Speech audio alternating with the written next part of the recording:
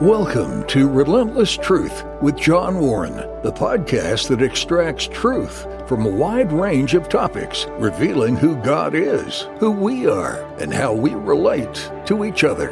Now, here's John with this week's powerful and practical insights.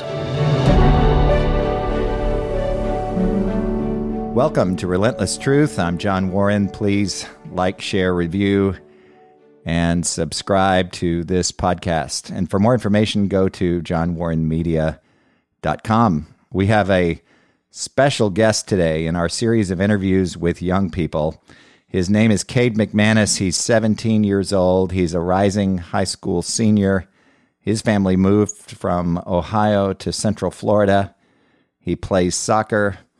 I invited Cade to the podcast because of his vast knowledge of government and politics. He's one of those students I mention from time to time who would surprise older generations and really gives us hope in the future.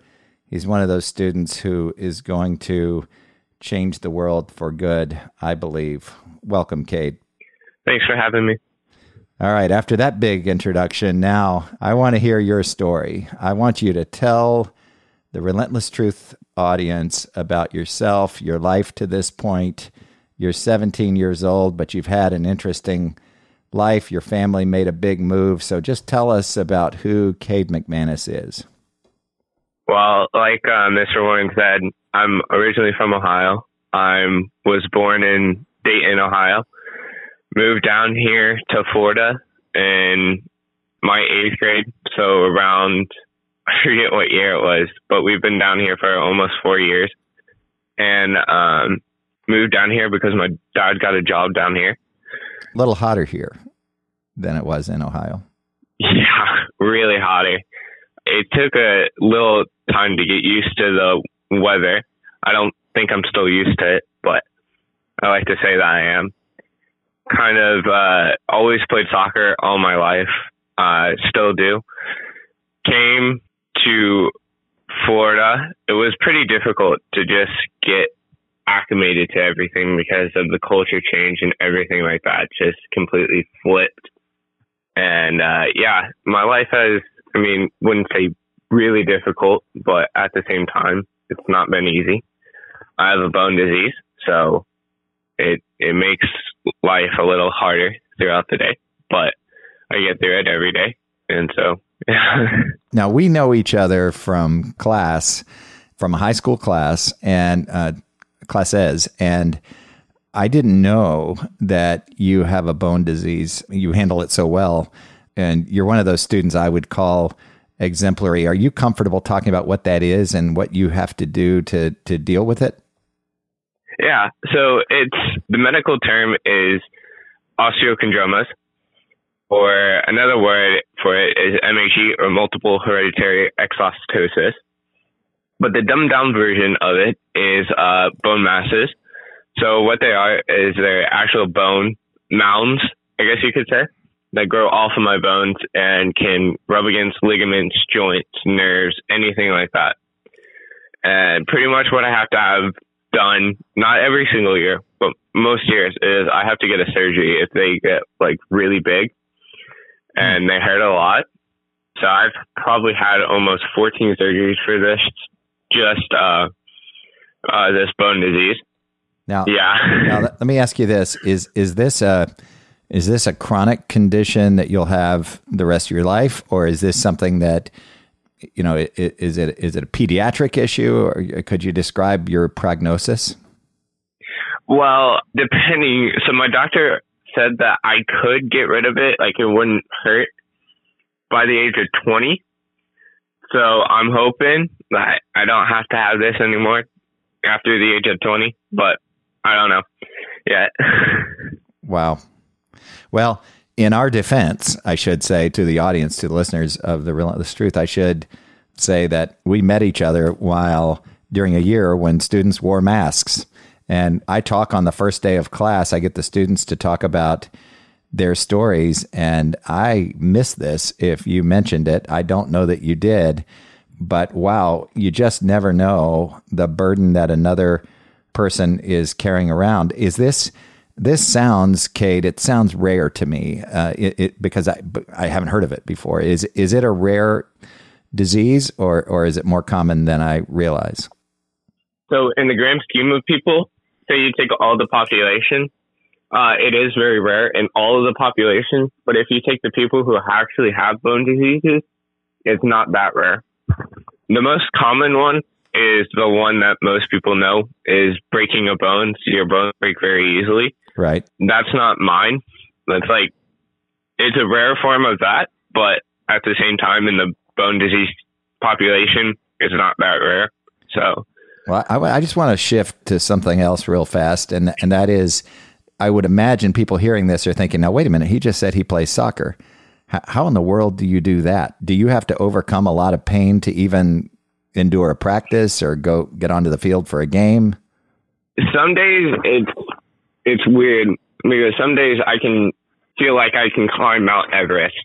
But other days I can't even get out of bed. It just depends on, one, if they got hurt. If they got hit, then it hurts a lot more. Two, it's the weather also. So in Ohio, it was colder. And my doctor described it as people with arthritis. The cold weather hurts them more than the warmer weather. Right. So sometimes it is, I have to take medicine, painkillers to actually play or practice. Some days I don't have to do that. But usually I try to go through it no matter what, just because that's always what I've done. Wow.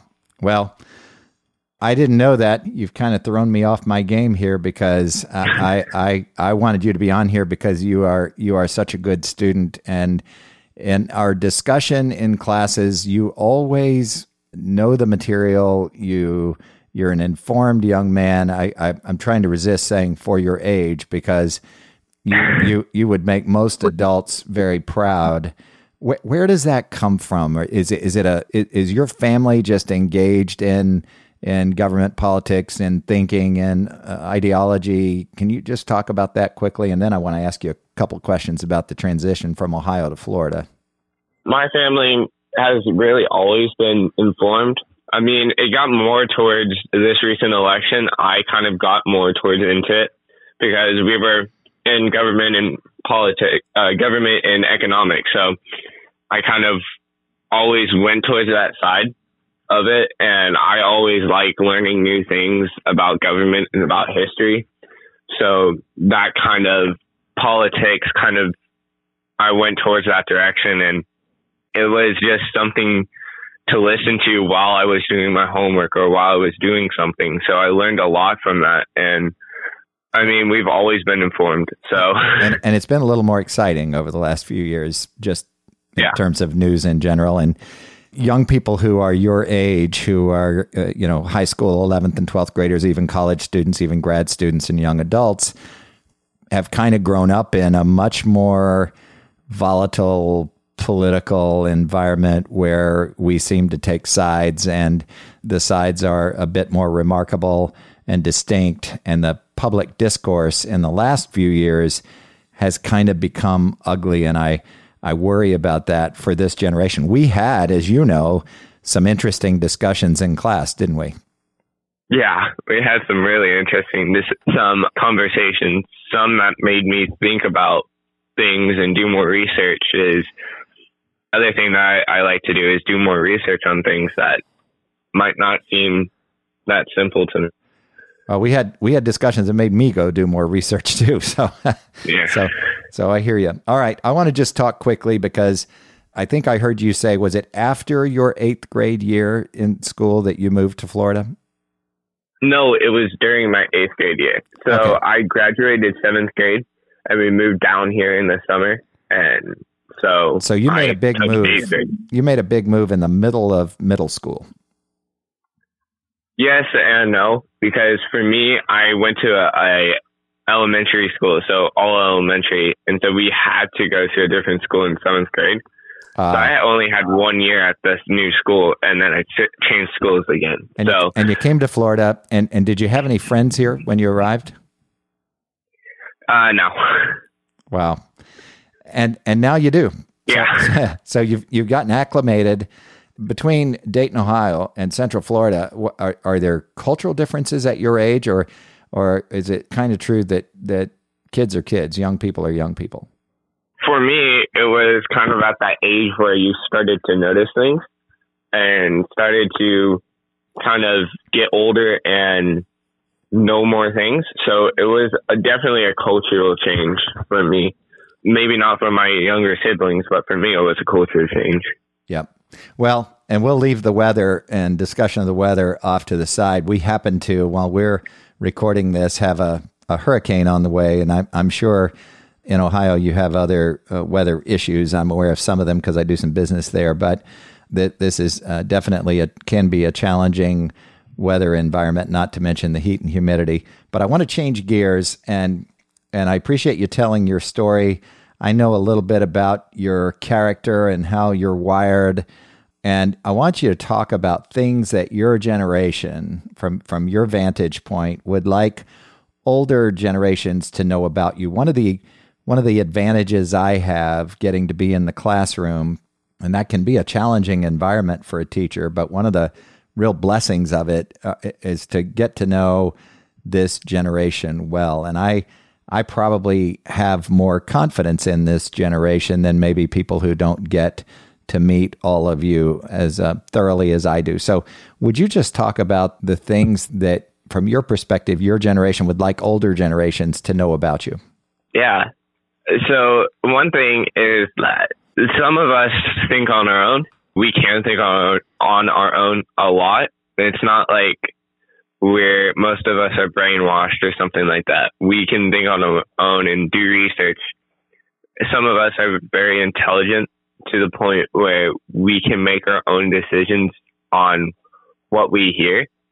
So just knowing that we can think on our own, if possible, is one big thing. And I mean, I don't know what else there is, but well, you just described something, Cade, that I have heard from. I've interviewed several people, students your age and a little older, and that is one of the things they say it differently. But one of the things they say, and I've sensed this for many years in the classroom, is, we're not really adults yet, but we're also not kids. And from a thinking standpoint, from a processing standpoint, we're capable. We might not have all the discernment and the wisdom that you get from age, but we are capable of, a lot of students will say, thinking like adults, dealing with adult information, dealing with information on an adult level, nuanced thinking. And that is certainly true of you. You are as astute as any student I've had the pleasure of teaching on politics, government, the economy, and related topics. Would you just take each one of those? Let's go politics first, because that might be the most interesting, and talk about our current environment, if you would. And by current environment, I mean, what'd you think of Donald Trump and his presidency? What do you think of the Biden presidency? Where are we politically as a society? Well, let's start with the Donald Trump presidency. I didn't get into it in the beginning. I got in it more towards the end of it. I think it was good, both economically and politically. If you look at everything that Donald Trump did, whether or not you agree with it or not, he lowered gas prices, which was pretty big back then. He also cut the unfilled jobs in half or more. And politically, he did a lot of things. He made deals with countries that before him thought were impossible, like going with Russia, going with Iran, those Middle Eastern countries, making a deal with them, making more deals with China to make sure that we're not exposed as much as we were. Like Russia, getting close to Russia, whether or not that's good or not, he still went there more than any other president, but he still went there and made deals with them. Mm-hmm. And if you look at the Biden presidency, it's all been a shambles right now. When it was starting to go, it was horrible. Right now, gas prices are higher than they were before Trump's presidency. Everything is worse. If you look at what Biden did in leaders thing that they had. I think it was G7 convention or something like that. Right. You could see the picture of Putin and Biden, and Putin was looking like he's not scared at all anymore. Because of Biden, he lost that kind of respect for America, for other countries. China coming to, I think it was Alaska or somewhere like that, and beating us down on our own turf was horrible for us because we were the ones that everybody should be scared of. Now everybody isn't scared of us and we're scared of everybody else. So it's do you think it's I'm sorry to interrupt you, but do you think it's are you saying we're not as respected today as we were a year or two ago? No, we're not. No, because of it.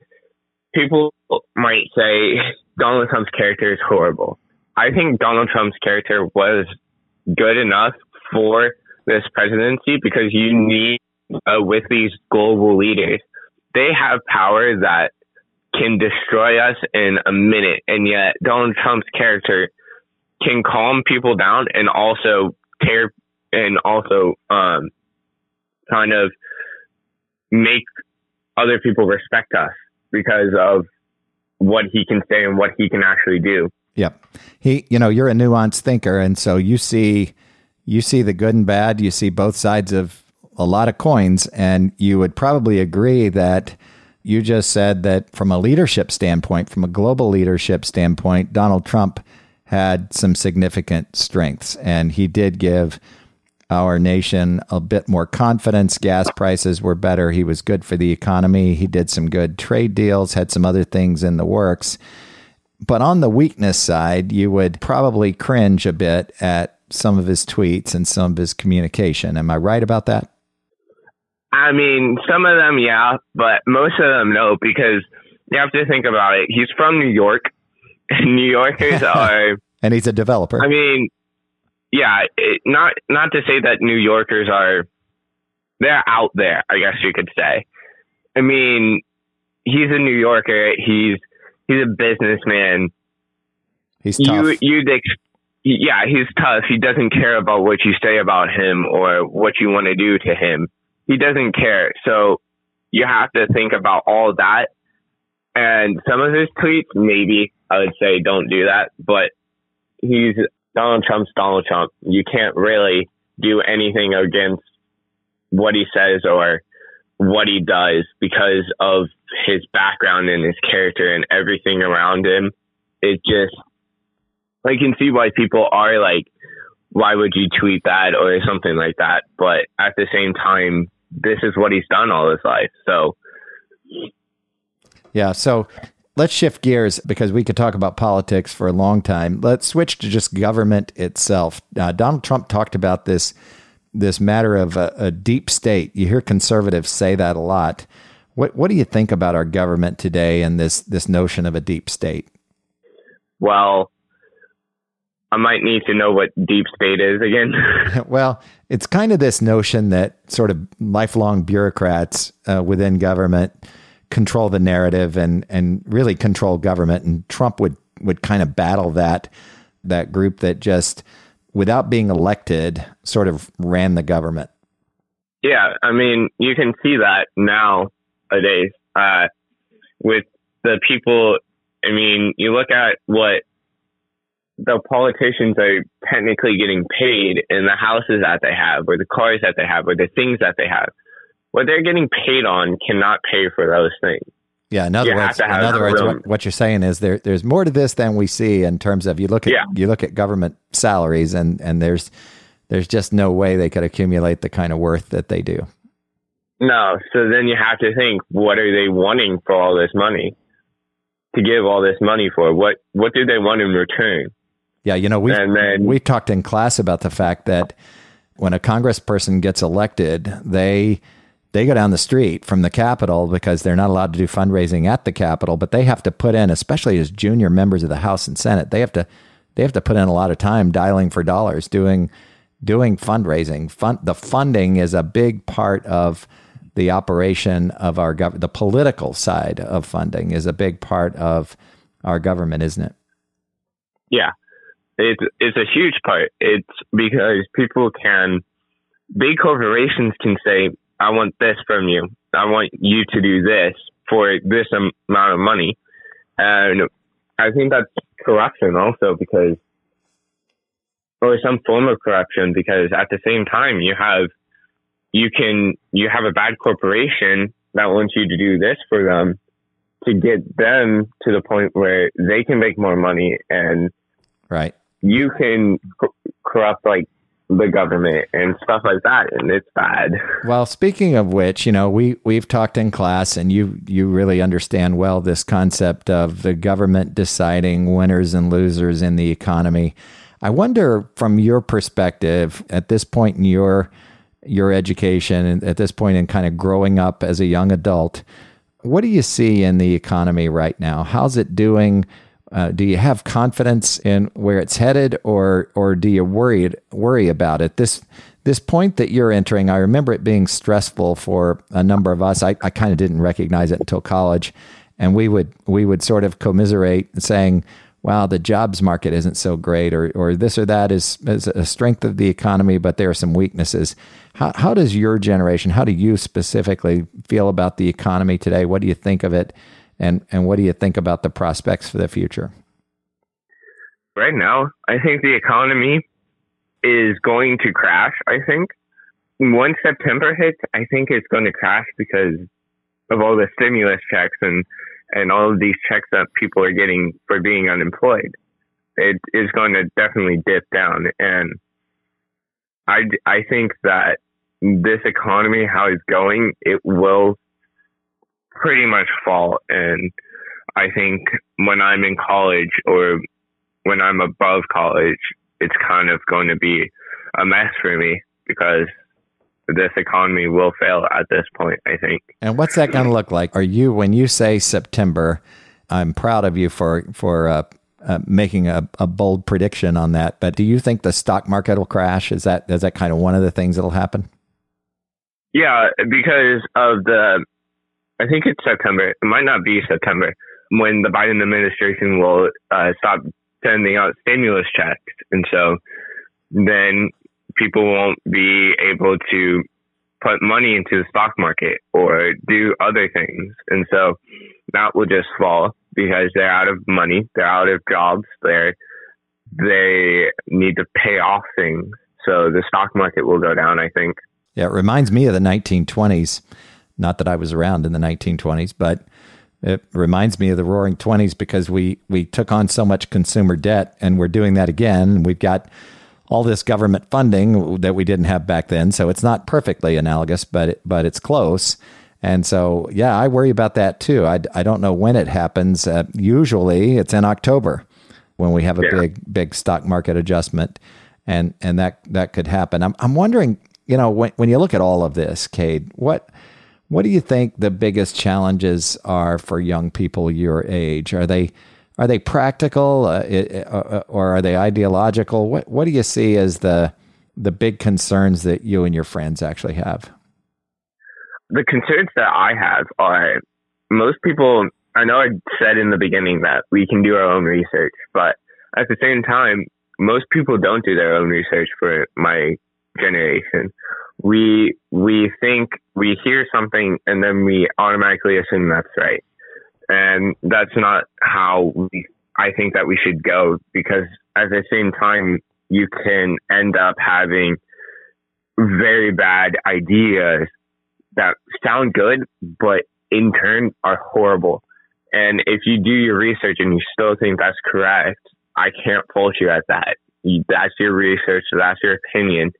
But if you go up to me and you say, I didn't do that much research on it, and I still think that is right, at that point, I think you need to do more research. You need to find out what this actually is, because it can destroy our economy. It can destroy our nation.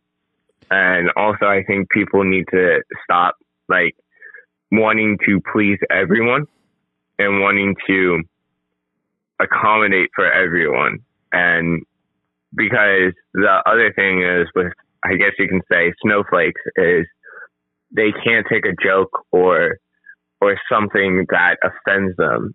And that's a really big part of what my generation is snowflakes. And so I think people need to start getting tougher skin and start realizing that jokes are jokes. Not everybody is racist. Not everybody is homophobic. I think I get that mixed up every time. That's right. That's right. Let me interrupt you and ask you this. I agree with you. And I've had other students tell me here on this podcast that one of the problems is that information comes at you so fast, your generation, and comes at me now too, so fast. And obviously the big tech environment is part of the problem. Part of it is just the data. There's so much data available. There's so many information sources that are available, and it's just coming at you fast. And a lot of times I didn't know until a few years ago what trending meant on the internet, on social media. But now a tweet or a 9-second video will trend. And I think what you're saying is that's really where a lot of Americans, and this is true of not just your generation, of all the way through mine and older, get their information from little sound bites and tweets. We used to say that they would just get their information from, a 1 or 2 minute segment on the nightly news on a major network. And even that wasn't sufficient. But now, something that's trending can turn our heads. And I think that's what you're talking about, isn't it? Yeah. I mean, yes. And the big corporations like Facebook, Twitter, also censoring things that they don't agree with is another big part of why this generation could fail. Because this generation is the first generation, I think, to have the internet, to have access to everything underneath the sun. You can look up anything. You can do anything on the internet, and not having censored things, people can't express their opinion. I will respect your opinion. Even though I might not like it, I still respect your opinion because that's your opinion. And these big tech are not respecting people's opinions because they don't agree with it. And that's, you make a good point, and I'm interrupting you again, but a discussion of the media would be interesting as well. That's part of the problem in the media and big tech. And is big tech a member of the media, or is it not? Is it a platform? And those are complex issues. But I know people listening right now, some skeptics might be thinking, wow, how is this guy? How does he have these well-formed opinions? I know that you're grounded in truth and you see the world pretty clearly. You're open to the notion that you're right on some issues and wrong on others. I've actually watched you in class discussions. I've seen you do this where you're not that kind of that flamethrower in class who just obliterates arguments that are flawed. You're kind and you're a gracious young man. How did this happen? This grounding in truth, and yet this character that you have. And I'm going to use a word that I don't like using in this format, but could you explain your worldview, how you see the world? So I kind of see it through, I guess you could say, a different lens. So I use kind of like context and history, and my favorite subject in school is history. So I use history as kind of what happened in history. What does this look like? What does the world look like? What period of history? And try to figure out what's wrong with this right now. And like you said, I kind of know that I'm grounded in truth. I know that this is true. It's just some people are wired different, and the way that people talk to some people can set them off, and I don't like to do that, I guess you could say. Mm-hmm. So I respect other people's opinions, and I respect that I may be wrong, but I don't think that I'm wrong. Kind of like that. And as part of that historical look at truth, does that include scripture? Does that include biblical truth? Yeah, it's a little difficult for me because I look at, like I was saying, I look at a time period. So take this one and look at, say, the 1920s or something like that. it's a little difficult for me because I can't wrap my head around all of the Bible and knowing everything about the Bible. Right. So kind of that I can't wrap my head around. So I use like the history that I know a lot about, or that seems so common thought that I can use that for some things. So, but I try to use scripture sometimes. Right.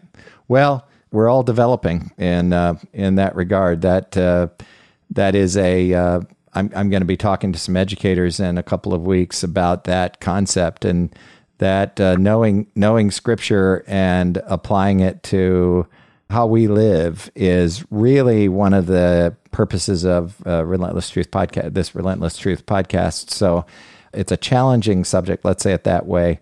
And there are so many principles for us to learn that inform us in terms of absolute truth. I want to get you to react to one more thing, and we're out of time here, but I want to just hear you talk about this notion of the media and their agenda.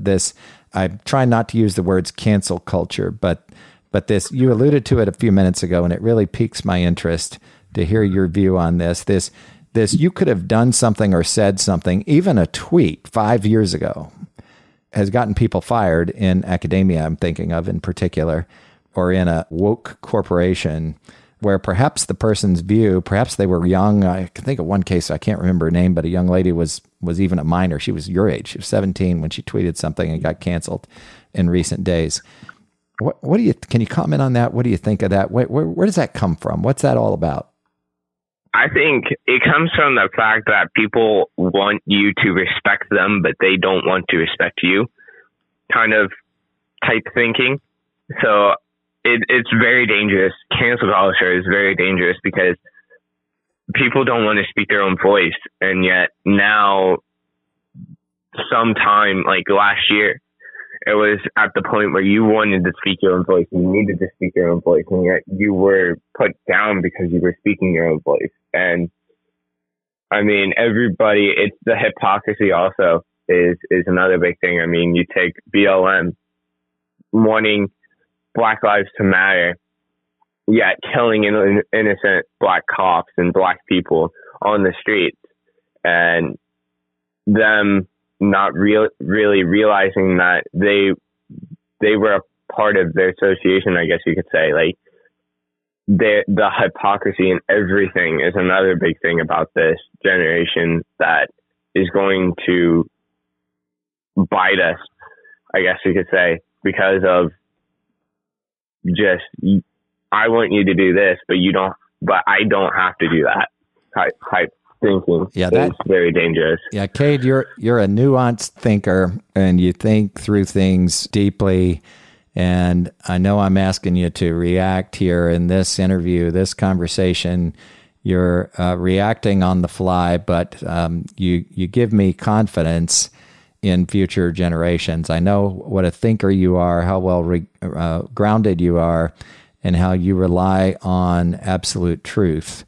And you've demonstrated that in the classroom week after week through subject after subject. And I know it's, you move, I was just thinking, you move from Dayton, Ohio to Central Florida, and then you tell the truth in a podcast all within a 4-year period.